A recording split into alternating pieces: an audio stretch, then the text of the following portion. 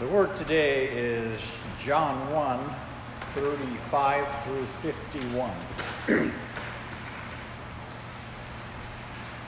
The next day, John was there again with two of his disciples. When he saw Jesus passing by, he said, "Look, the Lamb of God." When the two disciples heard him say this, they followed Jesus. Turning around, Jesus saw them following and asked, "What do you want?" They said, "Rabbi," which means teacher, "where are you staying?" "Come," he replied, "and you will see." So they went and saw where he was staying and spent that day with him. It was about the 10th hour. Andrew, Simon Peter's brother, was one of the two who heard what John had said and who had followed Jesus. The first thing Andrew did was to find his brother Simon and tell him, "We have found the Messiah," parentheses, that is the Christ. And he brought him to Jesus. Jesus looked at him and said, "You are Simon, son of John. You will be called Cephas," which when translated is Peter. The next day, Jesus decided to leave for Galilee. Finding Philip, he said to him, "Follow me." Philip, like Andrew and Peter, was from the town of Bethsaida. Philip found Nathanael and told him, "We have found the one Moses wrote about in the law, and about whom the prophets also wrote, Jesus of Nazareth, the son of Joseph." "Nazareth? Can anything good come from there?" Nathanael asked. "Come and see," said Philip. When Jesus saw Nathanael approaching, he said of him, "Here is a true Israelite, in whom there is nothing false." "How do you know me?" Nathanael asked. Jesus answered, "I saw you while you were still under the fig tree, before Philip called you." Then Nathanael declared, "Rabbi, you are the Son of God. You are the King of Israel."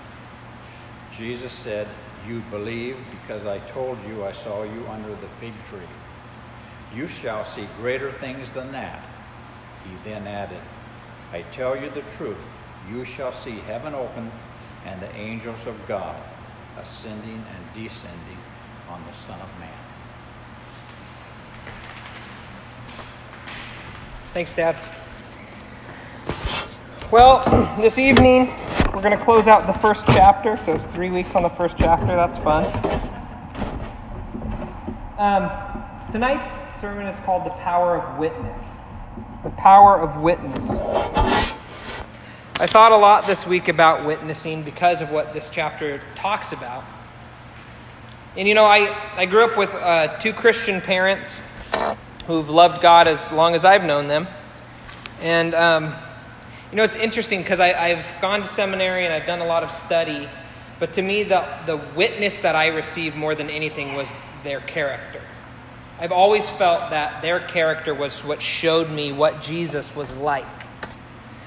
And I'm not saying that they didn't talk to me about Jesus or read the Bible to me or any of those things, but I just have always felt that the premier way in which I understood Jesus was through their character, was through the way that they were hospitable and generous with people, the way that they always loved people well. And while that is certainly true, I think studying this passage this week reminded me that there is a power to sharing the words of what Jesus has done for you. There is a unique and special power in sharing those words. And I think we don't do it enough. And I don't even mean just with people we don't know, where we're talking about evangelism. I mean sharing the testimony of what Jesus is doing for us day in and day out with others around us and communing about that. So it opens up this passage with John the Baptist again, right? John is seeing Jesus coming to him. And John says again, "Behold, the Lamb of God is coming," right? This is the Lamb of God. And he points to Jesus. And it's interesting because these disciples must have been pretty good disciples of John because they believe him. In fact, they leave John They stop being his disciples and they become Jesus' disciples. How's that for humility? This man loses his own disciples by pointing them to Jesus. And they're such good students, they believe him. That they're like, hey, I guess you told us this other guy's even greater than you, so we'll go with him. And it's interesting because we'll come back to John the Baptist later in his testimony about Jesus in John 3. But there is a huge humility on John the Baptist's part. And he points out the Lamb of God and says, there he is, behold, the Lamb of God. And so they go to check it out. And we don't know who these disciples are yet. They're talked about later on. They're identified. But later on, what we find out is that these two disciples, one of whom is Andrew, who becomes one of the 12, and the second is an unnamed disciple. It never says who they are. And so many scholars interpret that as this is the author, right? This is that beloved disciple we see throughout the gospel. That this unnamed disciple was probably John the Apostle, right? John the Apostle. Now, it never says that explicitly in the text, but that's what most scholars assume. There's this author who's kind of been coy about his presence. He calls sometimes the beloved disciple, sometimes he just leaves himself nameless, is the idea. And so what happens is you have this unnamed disciple and Andrew are these two disciples of John who go with Jesus. And it says that they follow Jesus, right? They follow him. And so they're following him and they ask him, Jesus says, why are you seeking me? Why are you seeking me? He says that to them as they follow him.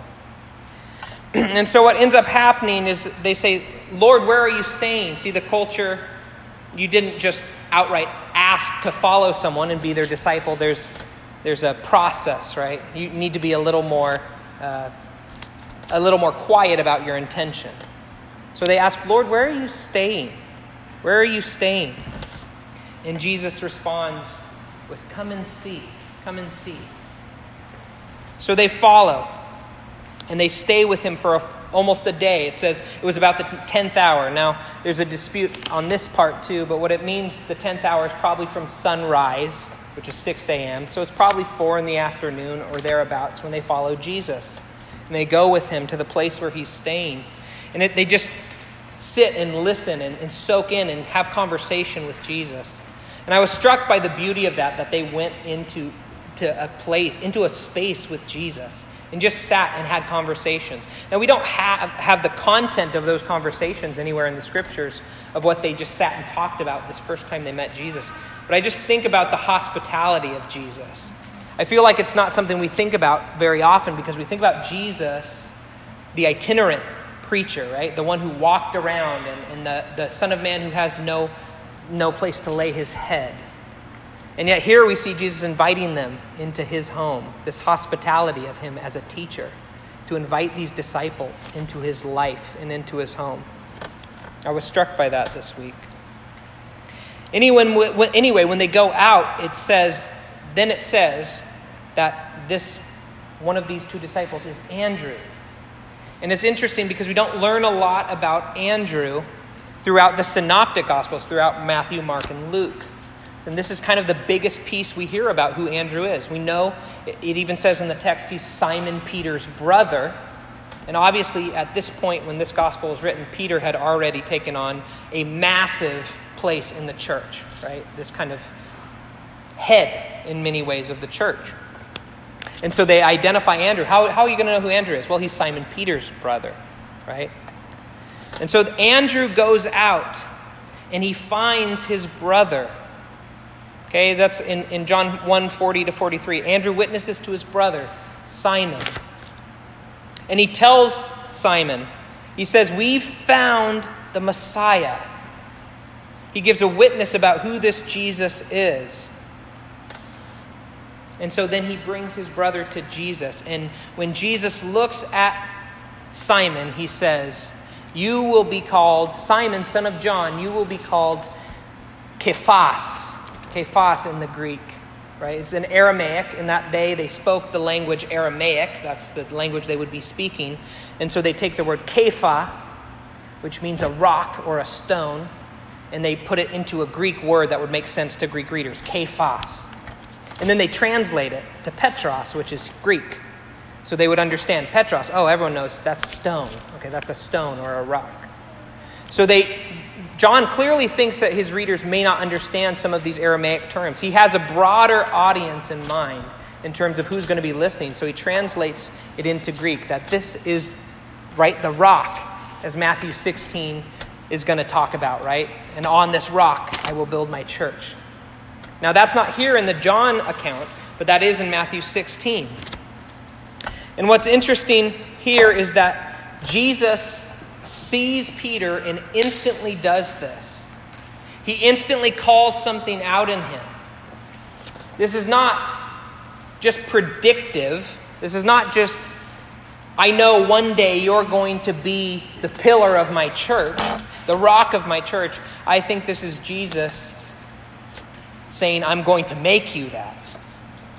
This is Jesus calling out something he sees in him and also proclaiming that he is going to do that work in Peter. Peter is going to become the rock of the church because Jesus is going to invest in him and disciple him. And Peter goes from hearing about Jesus from his brother Andrew, to experiencing Jesus in this moment. When Jesus gives him identity, Jesus changes his name to Peter from Simon. And that identity is really, interestingly, throughout all of church history, right? He's known as Peter. That's the name by which he goes. This identity change from Jesus sunk deep into Peter's soul. And so, like I said, he says, Simon, son of John, you shall be called Cephas, which translated as Peter. In verse 43, it says, the next day he purposed to go into Galilee. And this is interesting to me because the he is ambiguous. That's one of the things about pronouns that's hard, right? Especially in the Bible. They're ambiguous. You don't know the referent. So one thing you'll see is in the NIV, it translates it and it interprets it and says, Jesus went to go into Galilee. But in the actual text, it doesn't say whether it's Jesus or someone else. I think that actually in this passage, it is Andrew going, not Jesus. See, what happens if you read the verse when Andrew goes to Peter, it says Andrew first went to his brother. He first went to his brother. Well, usually that implies there's a second act, right? If he first does something, okay, well then there's the next. I actually think Andrew witnesses to his brother and then to a friend, Philip. He goes to his brother, his family first, and tells him about this Messiah they found. And then it says he purposed to go into Galilee. I think that he is Andrew, not Jesus. And it's implied that then Andrew brings Philip to Jesus. It never says he brings him to Jesus, but it's a condensed narrative, right? It's very compact and concise. And so the idea is, after telling his brother, he goes and finds his friend, Philip, and he says, come, right? The same kind of idea. We found the Messiah. Come, see him. And so Andrew testifies also to Philip, and Philip comes. And when Jesus sees Philip, he says, follow me. He gives him an invitation. Follow me. Your friend's already doing it, right? Your town mate, right? It says they're all from the same town. Andrew, Peter, and Philip grew up in Bethsaida. So they all are following Jesus. And then from there, Philip goes to a friend. See, that's the other reason I don't think it's Jesus going, is because the passage is consistent about witness from other people about Jesus. If Jesus does go to Philip, it's the only time in the whole chapter he goes to someone. Every other instance is someone going and testifying about Jesus. So I think that's one of the reasons I think it's Andrew actually who goes. But Philip, once he's heard the witness about Jesus, Philip goes to his friend Nathanael. Nathanael, yes. And it's interesting because Nathanael is essentially an unknown character. There's no testimony about Nathanael anywhere else in the Gospels. It's only in John. And so we kind of wonder, and everyone kind of wonders, who's this guy? Who's Nathanael? He's not one of the 12, by that name at least. He's not one of the 12, and we don't really know. The most convincing argument I've heard, and I think this is probably what I would say I think, because all of these characters are the apostles coming to Jesus, right? All these characters are the apostles coming to Jesus at the very beginning of his ministry. They're all coming to Jesus. And the one person who's paired with Philip consistently in all of the gospel lists of the apostle, right? There's sections where the apostles get listed, all 12 of them by name. In all three, there is one person who's paired with Philip. It's Philip and Bartholomew. Philip and Bartholomew, those two are paired. And so my guess is that Nathanael is probably the given name of Bartholomew. See, Bartholomew, it's possible, was actually what they call a patronymic name, right? He was named for his father. It's the same thing we saw earlier with Simon, son of John, which in Matthew 16 says Simon Bar-Jonah, right? Simon Bar-Jonah. Bar is the Aramaic word for son.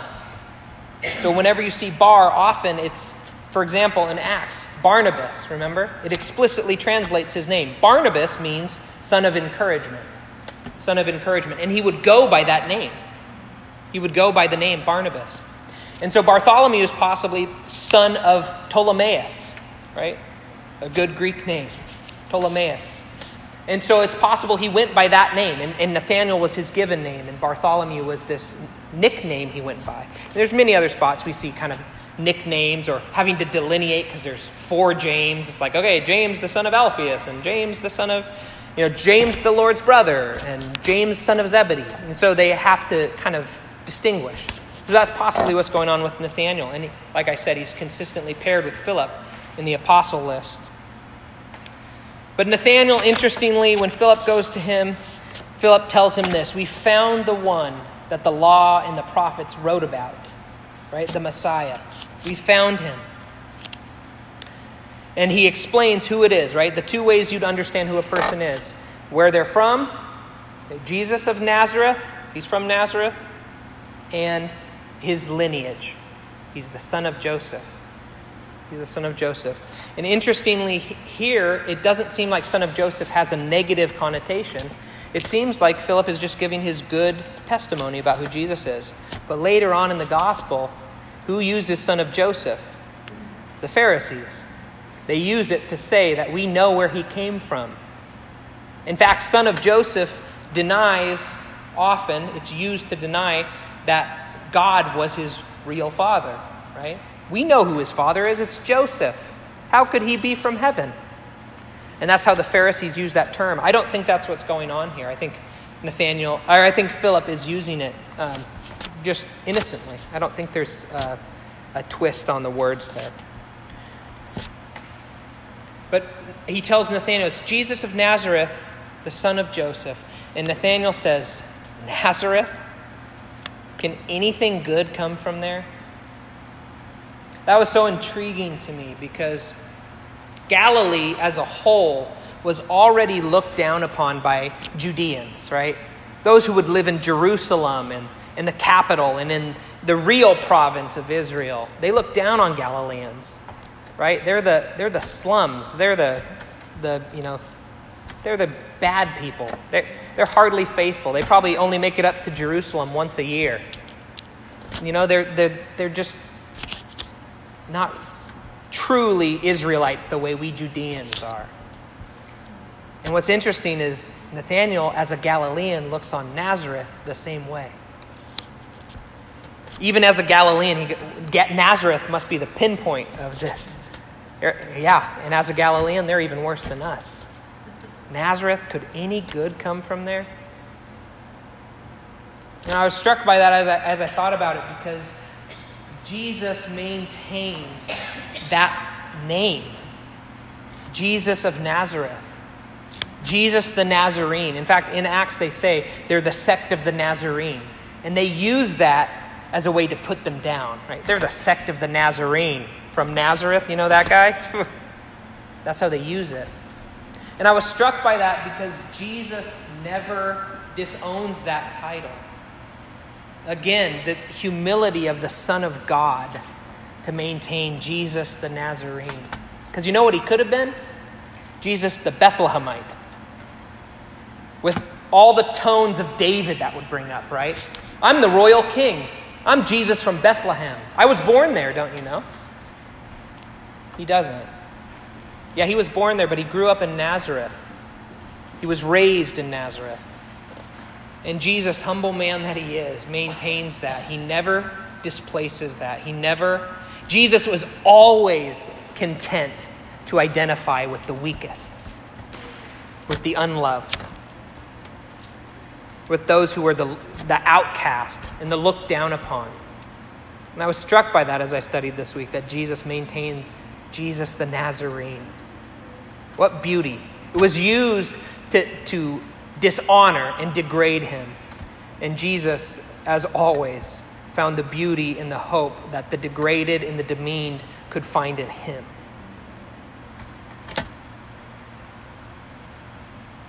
So Nathanael says, what good could come from Nazareth? And Philip says, well, come and see. Right? What could it hurt? Why not at least come check it out? He's been testified to. Philip has told him the truth of Jesus the Messiah. And he's like, fine, I'll go check it out, right? So Nathanael goes. And as he's approaching Jesus, Jesus says, an Israelite indeed, in whom there is no deceit. In whom there is no deceit. And if you know the history of the people of Israel, something will come into your mind when you hear Israel and deceit. Israel and deceit. See, the story that should be in the background of this passage is Genesis 28. Genesis 28 is a specific story about Jacob. And Jesus has not yet alluded to Genesis 28 specifically, but if you know the history, he's alluding to Jacob, right? Jacob's name, do you know what Jacob's name means? Deceiver. The deceiver is Jacob's name. And he has his name changed from Jacob the deceiver to Israel, the one who strives with God, the one who contends with God. And so he says both of those things. He says that Israelite in whom there is no deceit.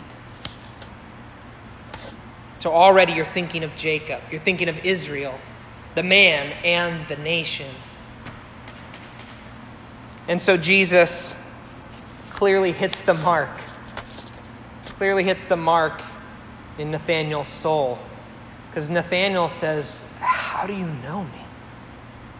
How do you know me?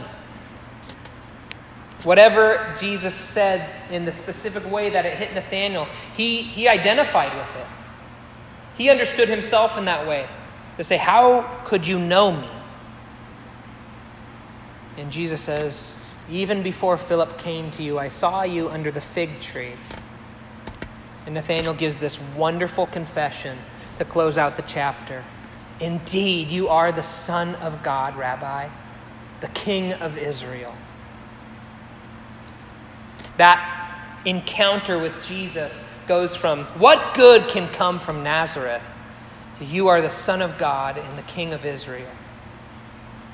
But the first piece before the encounter with Jesus is Philip's witness.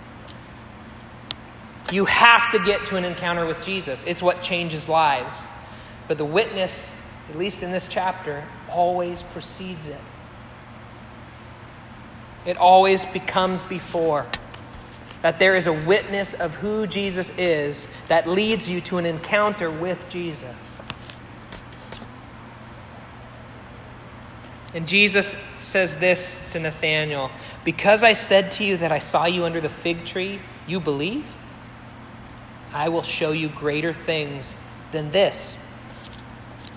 Truly, truly, amen, amen, is what it says. Amen, amen, I say to you, you will see the heavens opened and the angels of God ascending and descending on the Son of Man. Genesis 28. See, in Genesis 28, Jacob is fleeing from his brother Esau, and he's going to find a wife. And when he goes to find a wife, in the middle of the night, he lays down. He's in the open, and he lays down, lays his head on a stone, and he falls asleep, and he has a dream.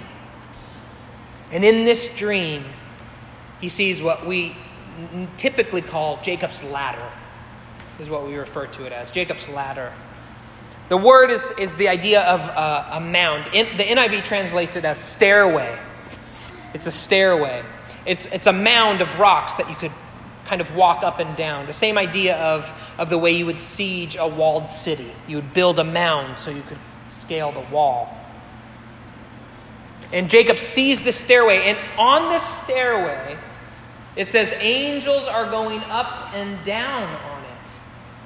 Angels ascend and descend on this stairway. And Jacob sees that in his dream. And standing at the top of it is the Lord. And the Lord gives him the promises of his fathers. The same promises. He says, I am the God of your father Abraham and the God of your father Isaac. And he promises him descendants. He promises him this land will be yours. And he promises him a blessing, that you will be a blessing to all the families of the earth. The three promises to the patriarchs. And so Jacob wakes up and he says, this place must be the house of God. So I will name it Bethel, which means house of God, Bethel. That's Genesis 28. This stairway that Jacob sees is the connection. It's the pathway between heaven and earth. The angels come off the earth heading up to heaven and come down to the earth from heaven. And Jesus calls out Genesis 28 saying, you will see the heavens opened and the angels of God ascending and descending on the Son of Man. What's Jesus saying?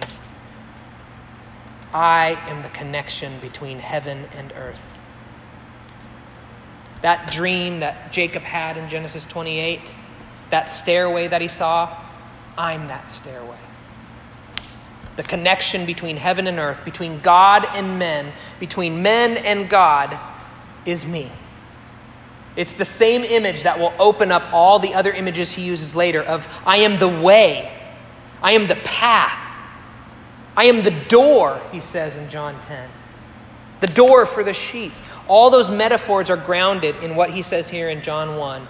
I am the stairway of Jacob. I am the connection between heaven and earth.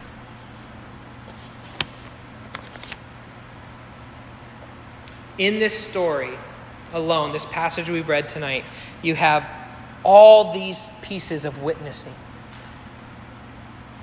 And all of them are going really to close relationships. It's not the more just open evangelism we see in Acts where they go to people they don't know. This is personal and close relationships. They go to friends, people they grew up with, their brothers. And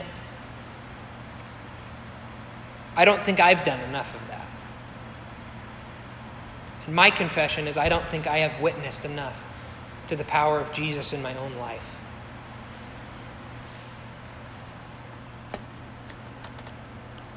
There is something sacred and powerful about words in communicating with our words about who Jesus is and what he's done with our life. We need to all go out of our way to spend more time speaking the words of witness about Jesus and what he's doing in us, what he's done for us. And hopefully we can make it the kind of thing that's not 20 years ago he did this for me. What's he doing now? How are we as disciples walking with him? What are we learning from him this week? So as I close, I was just thinking this week that we all need to take time to find a way to witness with our words to one another about what Jesus is. I'm not even saying go out and find family who doesn't know Jesus and communicate them. If you do, awesome. We should do that. but just let's talk about Jesus more. Let's talk about what he's done in our lives. Let's communicate to each other what Jesus is doing in our hearts, how we're following him as disciples. That's my prayer for us this weekend. That's what I'll pray over you tonight as we close. Heavenly Father, we thank you for this evening. Thank you that I could communicate your word tonight. That in and of itself, this wonderful word is a witness that you left for us to who you are. And I'm so thankful. I'm so thankful for men like Andrew. Men and women like Andrew who would go and instantly when they hear about you, they would go and tell the people they love about you. That he can hardly call himself a disciple yet, and he would reach out to those close to him and say, I think we found the Messiah. Come meet him, see him, encounter him for yourself. My words are one thing, but that's not enough. You need to encounter this Jesus so you can determine for yourself if you agree with my understanding of him, with my witness to who he is. Lord, I pray that we would all become like that. Would we all be like John the Baptist? Would we all be like Andrew? Would we all be like Philip and go out of our way to witness to those close to us, those that we love, those we consider friends? Let us share more about what you're doing, Lord. And we pray all these things in your name. Amen. Let me bless you real quick. Lord, may we all go out as witnesses this week, trusting in your name. May you bless each person here. May they walk out in strength and in favor with you and with men. That they would walk out and feel blessed and know that you are close to them, that you love them, and you want the best for them. And may they share that with everyone they come into contact with. Love you all. Thank you for coming.